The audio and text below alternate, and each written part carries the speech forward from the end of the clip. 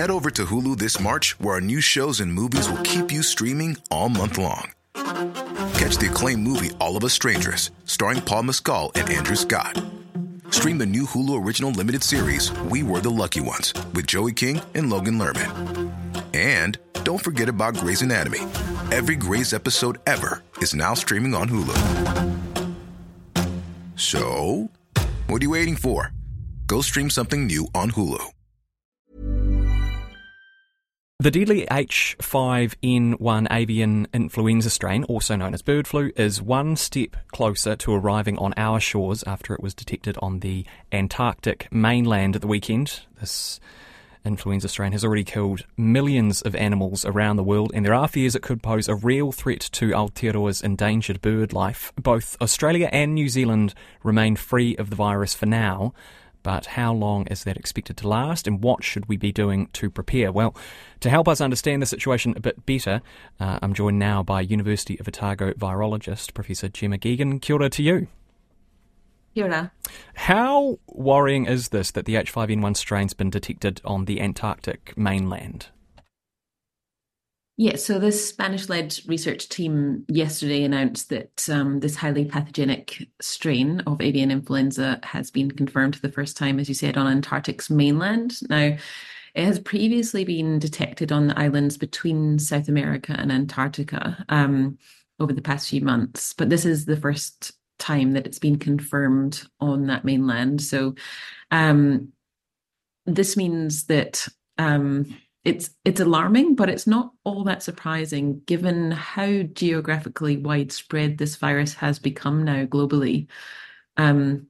So it is quite alarming, as I said, but not all that surprising given what we've seen over the last few years and the spread of the virus.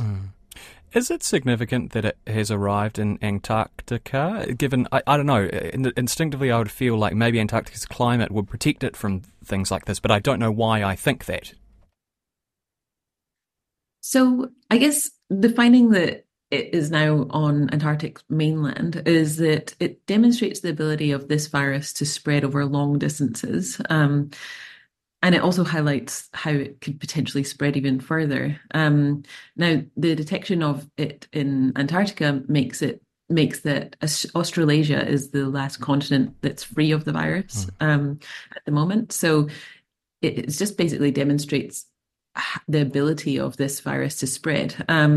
So in 2021, this virus was first sort of detected that has been sort of winging its way around the world, killing millions of birds and often actually spilling over to even mammals, mainly marine mammals.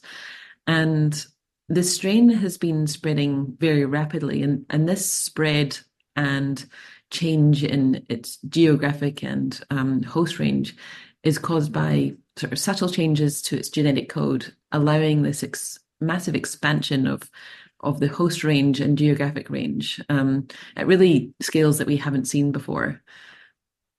What is the potential impact of this finding its way here?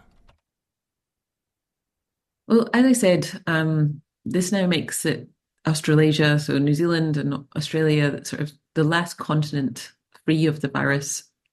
However, it does demonstrate that it's edging closer, and of course it's already been detected throughout Southeast Asia as well. So we're really sort of cornered from both sides.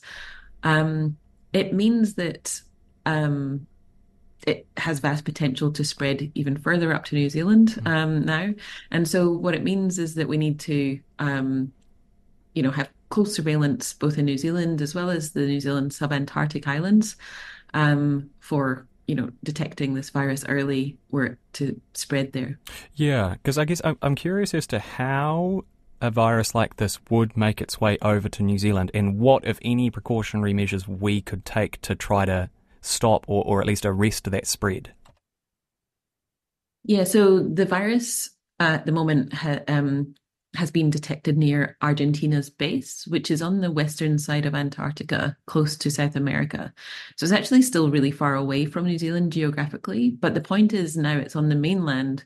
It has the ability to spread across that mainland quite quickly, potentially, because basically hundreds of thousands of birds, such as penguins, gather quite tightly across the mainland, packed in sort of tight colonies. Mm. And so across that mainland, it could easily spread and edge its way closer to the subantarctic islands of New Zealand. And then, of course, there are migratory birds that often migrate between these islands and New Zealand, as well as across the rest of the world as well. And that's the main driver of virus spread that we've seen during this outbreak is through migratory birds. You talked before about the importance of having early detection methods. Are there other precautionary methods that measures rather that we can take, vaccines, for example, against this particular virus? Yes, so I know the Department of Conservation are already trialing vaccines and on some of our really endangered birds, and that's been done elsewhere around the world as well. And so, both the Department of Conservation and NPI are both taking precautionary measures such as expanding surveillance, vaccination, warning the public about what to see, what to do if you see, lots of dead birds, for example. So public messaging is already out there, and I guess just to make more people aware is that if you do see lots of dead birds or sort of dead marine mammals, don't approach them. Call the MPI hotline, and a disease investigation will take place to determine what the cause would be. And again, you mentioned earlier that this isn't just limited to birds, it's also jumped to largely marine mammals at this stage. Is there a chance, though, that viruses like this could spread to domesticated animals or even farmed animals as well, to the best of your knowledge? There is a potential, and it has even jumped into humans as well. And I guess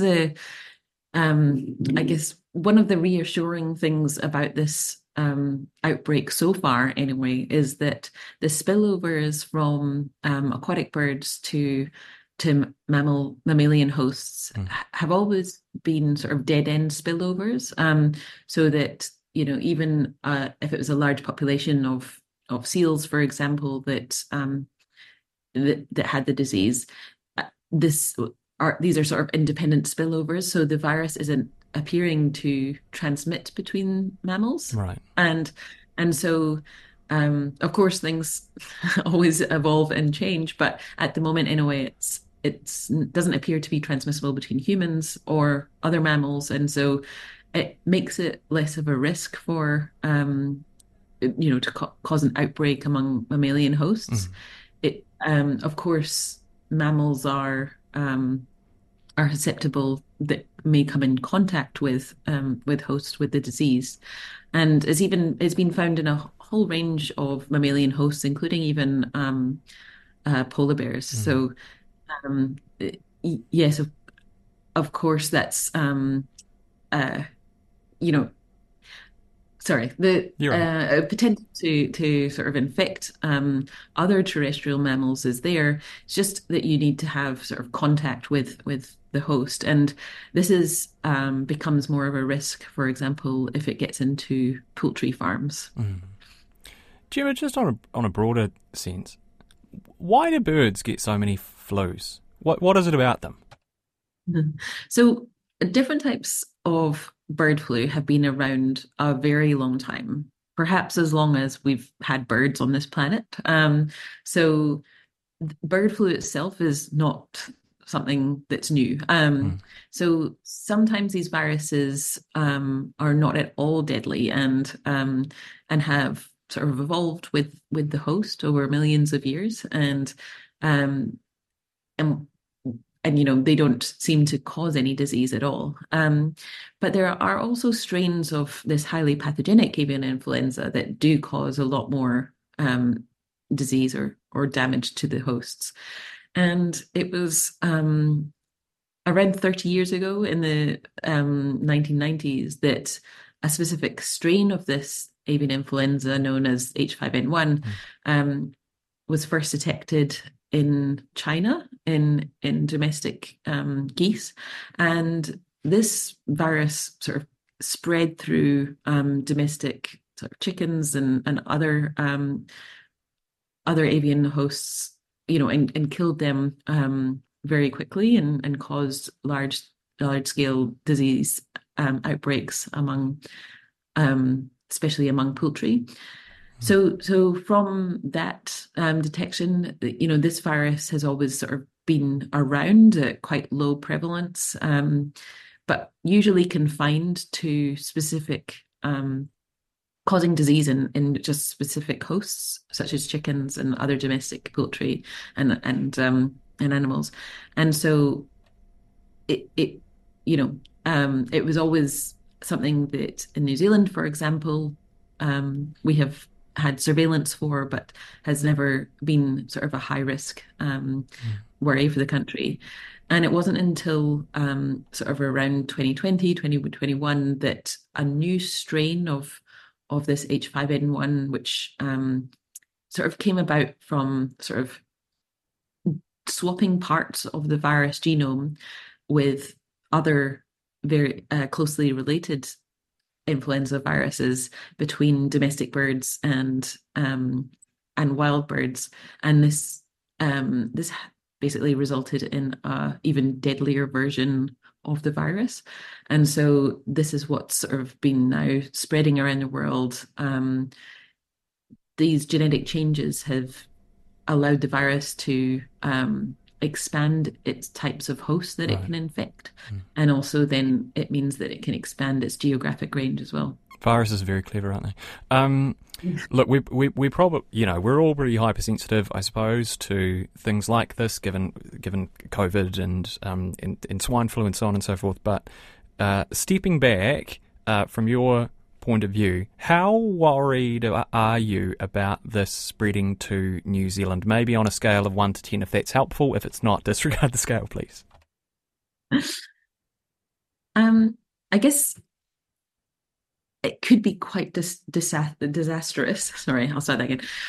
If it gets to New Zealand, or maybe it's more likely to say when it gets to New Zealand, it will probably be disastrous. And I don't mean to say that in an alarming way. It's just that, we have many avian species. Many of them are, already tinkering on the brink of extinction. I think over 80% are at risk or classified as some level of being endangered. And so with such low population numbers and therefore quite a lot of these species have quite low genetic diversity, which have never been exposed to these types of viruses before, meaning that they're quite at high risk to experience quite pathogenic disease from this virus. Gee, well, that certainly highlights the need to get our A's into G pretty quickly. Jemma Geoghegan, thanks so much for your time and bringing us up to speed on that this evening. Thanks. That was Jemma Geoghegan from the University of Otago, Professor Jemma Geoghegan, I should say, from the University of Otago. Head over to Hulu this March, where our new shows and movies will keep you streaming all month long. Catch the acclaimed movie All of Us Strangers, starring Paul Mescal and Andrew Scott. Stream the new Hulu original limited series We Were the Lucky Ones with Joey King and Logan Lerman. And don't forget about Grey's Anatomy. Every Grey's episode ever is now streaming on Hulu. So, what are you waiting for? Go stream something new on Hulu.